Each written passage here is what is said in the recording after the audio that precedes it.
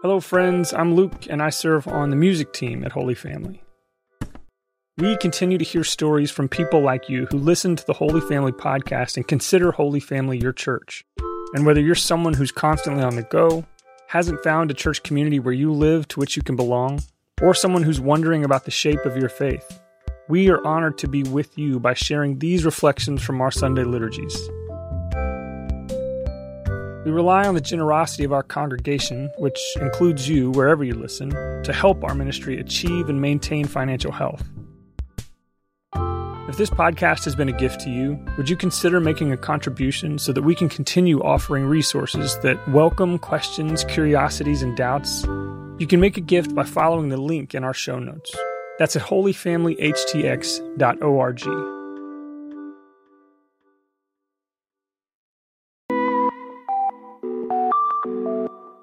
From Holy Family HTX, an Episcopal church for people without a church, this is the Holy Family Podcast, a collection of ideas about leading a Jesus-centered life. We clearly explore the church's understandings while bringing our own questions, curiosities, and doubts, and we never demand fake agreement. Theological exploration is just better that way. So, let's take a moment of silence as we get ready to contemplate today's ideas.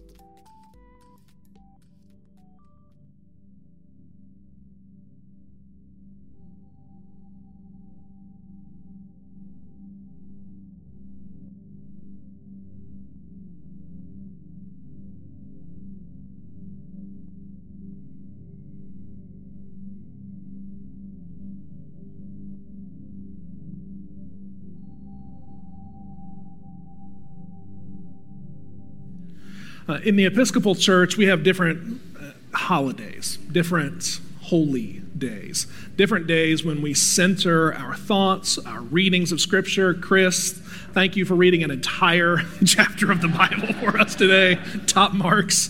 Thank you. And today is one of those days. It's called Trinity Sunday. And it's kind of great in a way because it says the rest of your life like caters to you, to make it about you, and we always have this pressure to do the internal kiss of death and make everything about me. And I just feel like every body, every church, every company is just kind of always marketing to me and pandering to me and acting as if I'm the most important person in the world. And Trinity Sunday is this real gift that the church gives us just to say, just for a moment, think about God.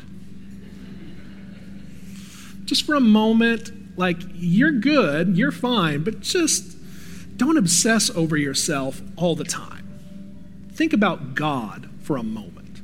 And that's what we have the opportunity to do today, is to actually take a moment and talk about God. Now, a theologian who's been very influential in my life is named Karl Barth, and he says there's a danger here, though, because a lot of the times when we talk about God, if you examine our God talk, it's actually still about us, but it's just in capital letters. And that's a problem. That's probably even worse. So we want to try to avoid that today. And here's where I want to begin. God is not God's name. That's the starting point. God is not God's name. Furthermore, when we use the word God in conversation, we have to be really precise about which God we're thinking about. I was on an airplane this week, and it didn't happen anymore because I no longer wear my collar on the airplane, because every time that I would dress like a priest, these conversations would always come, and I kind of got tired of that. So every once in a while, a stranger will find out what I do for a living, and it's like instantly, the vibes change, and they get awkward, and then, they very quickly tell me all the reasons why they don't believe in God, and I'm like, that's great for you. I'm good. I just want to get home.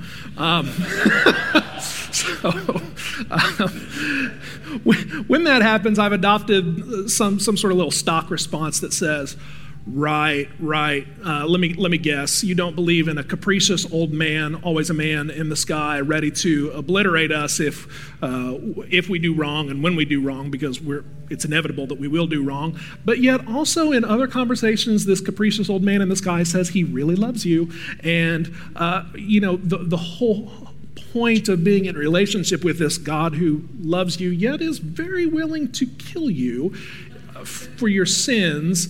The point is that, in your day-to-day life, this God needs to give you more freedom and more, protection against other people and mansions. And if you can't get a mansion in this life, by God, I'm going to get one in the next. And his son is putting those carpentry skills together and putting a mansion together for me in the sky. And, if I don't do good, well, he's got a cave of torment for people like that. And they just kind of go, yeah, that's right. I don't believe in that God. And when they affirm that in the broad brushstrokes, I say, look, we can make this real short. If that's the kind of God that you say doesn't exist, let me just tell you, on behalf of the Church of Jesus Christ, as a priest, we join you in saying that God is not real. We don't believe in that God either. I don't even know what that God's name is. We don't affirm that God. I mask back on. Now, that's because the church bears witness to a much more interesting God. A God whose name is not God, but a God who actually, when God opens up God's divine life to us, we get really surprised at what we see, because we discover in the heart of this one God is actually three persons. And if you ask what this God's name is, the answer is pretty straightforward.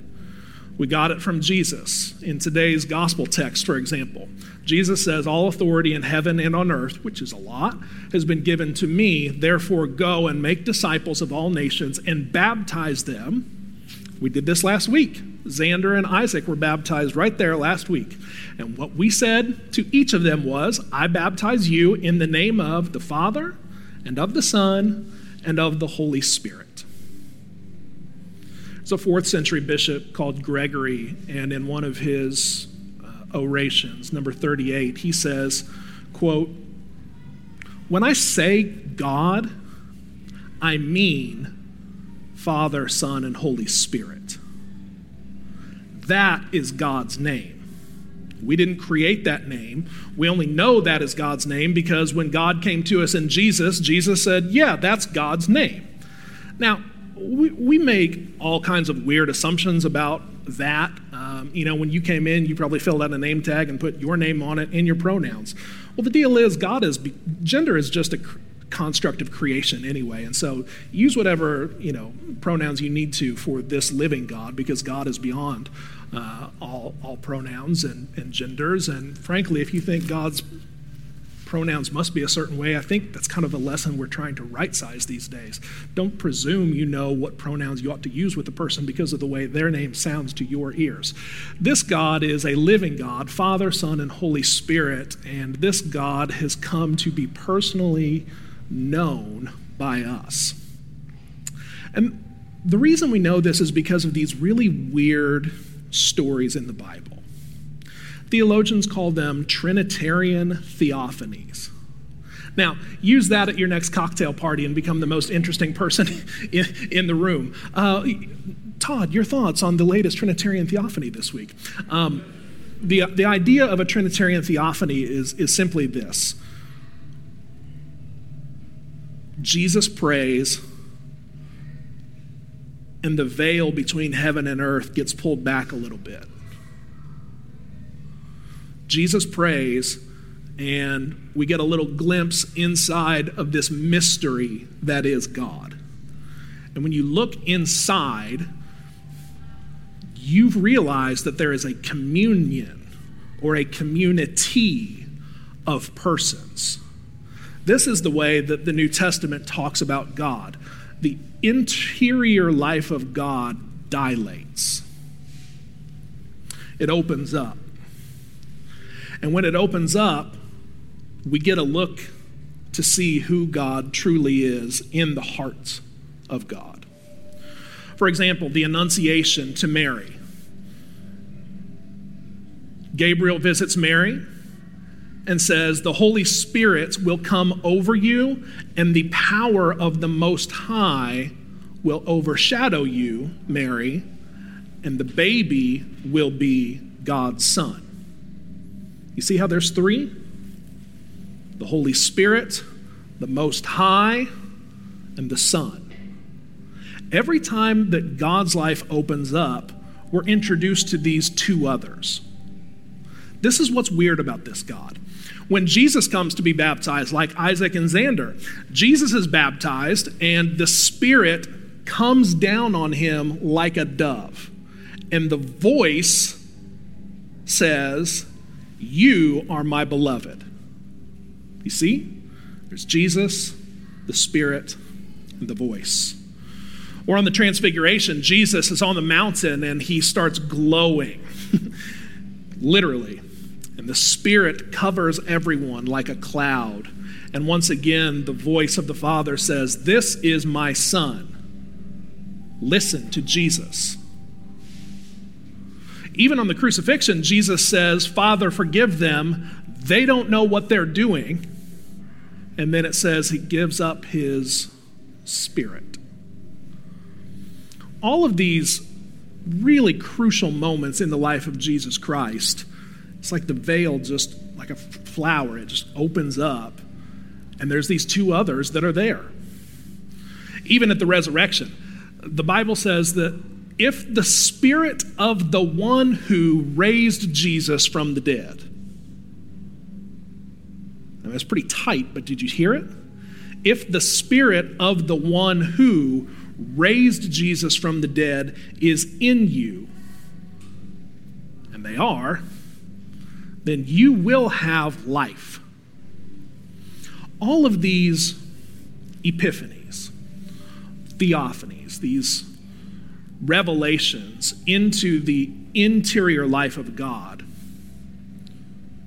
reveal one simple but profound mystery, that in the heart of God is a relationship. You open God up and you discover a profound community of persons with each other. What you get in the living God is a God who is with God. This is what's underneath the hood when the Bible says things like God is love. Even within the heart of God, the Father is loving the Son and is loving the Spirit. God is a communion of love. And this should be pretty good news for us because we all come in with pretty sometimes interesting, half-baked ideas about who God is. What would happen if just for a day you put those ideas that you carry about God down for a moment, and instead, when you hear God and when you think God, you think about a communion of love, a community of being with each other? That might seriously change the way that you think about who this God is and what this God thinks about you. Because if God is a communion of love, what do you think God wants out of you? In other words, Jesus Christ, in these crucial moments, introduce us to two others. The one that he prayed to and called Father, and the Spirit who came down on Jesus' body and moved him among us. Okay, now I can let you in on the story just a little bit. Think about all that we do in the name of this God. We baptize in the name of the Father, Son, and Holy Spirit. The bishop's going to come in a few weeks and confirm people in the name of the Father, Son, and the Holy Spirit. We come to this altar and commune in the name of the Father, Son, and the Holy Spirit. We've been worshiping in the name of the Father, Son, and the Holy Spirit. I bless you in the name of the living God, Father, Son, and Holy Spirit. We pray in the name of the Father, Son, and Holy Spirit.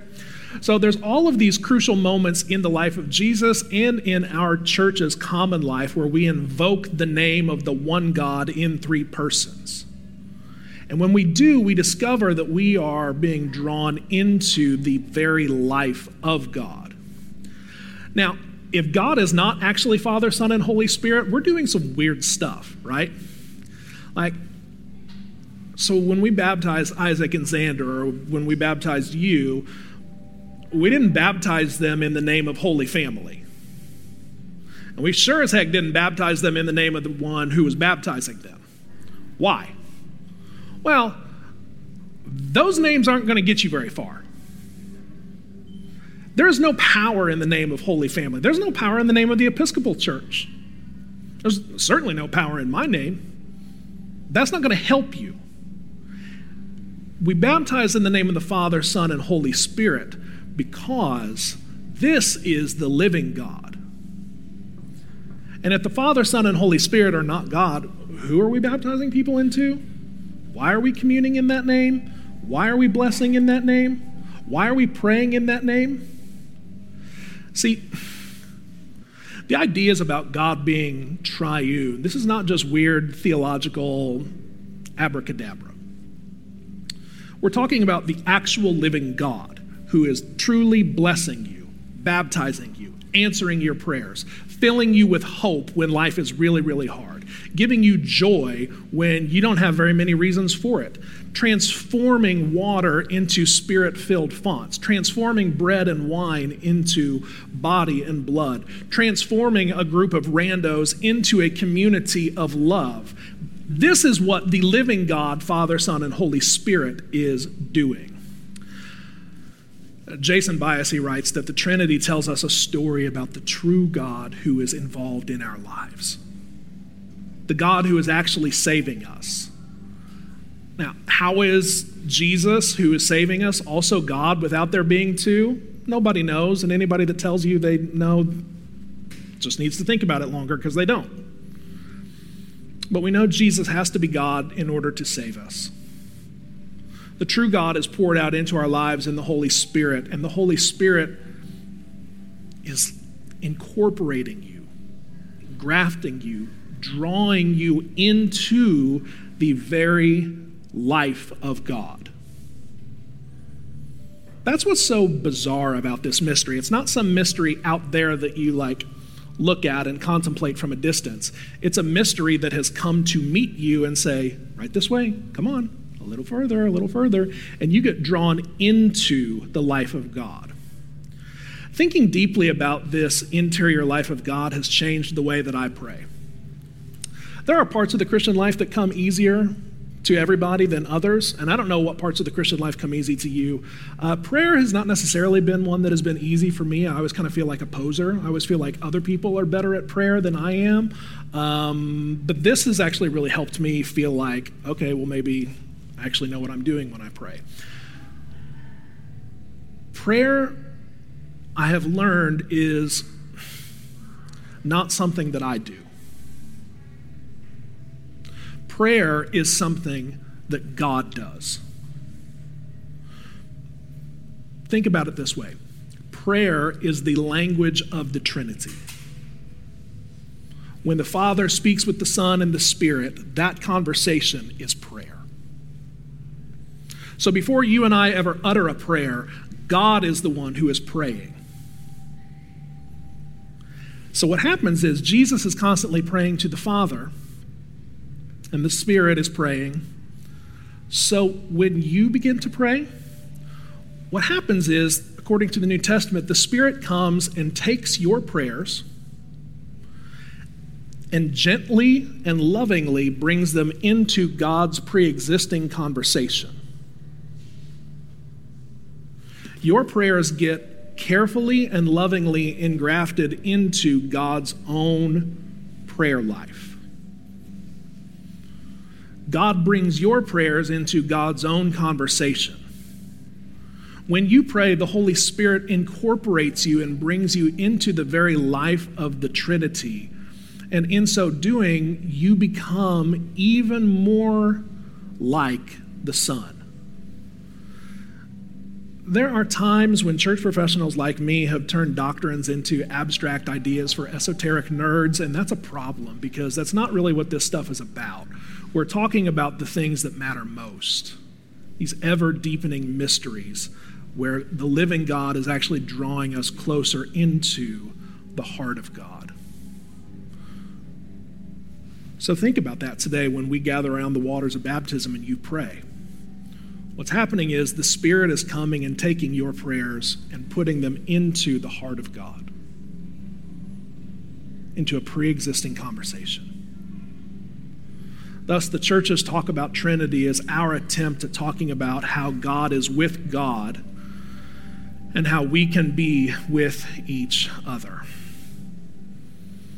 The Trinity is us discovering that the heart of God is a relationship.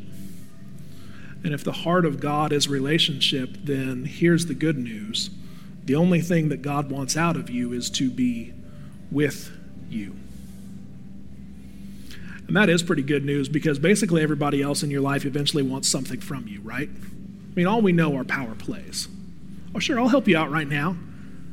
And I might not say it to you, but I keep a score, yeah? This is why, don't you hate it when somebody gives you a gift? You think, oh, thanks. Now I know that, I owe you one. That's not how this God works. This God just says, come be with me. Enter into our pre-existing with. My dear sisters, brothers, and siblings, as simply as I know how to tell you, the Trinity is the eternal God with God who has decided to be God with you. And the Trinity is the God with God who has determined never to be, other than to be, God with you in Jesus Christ by the power of the Holy Spirit.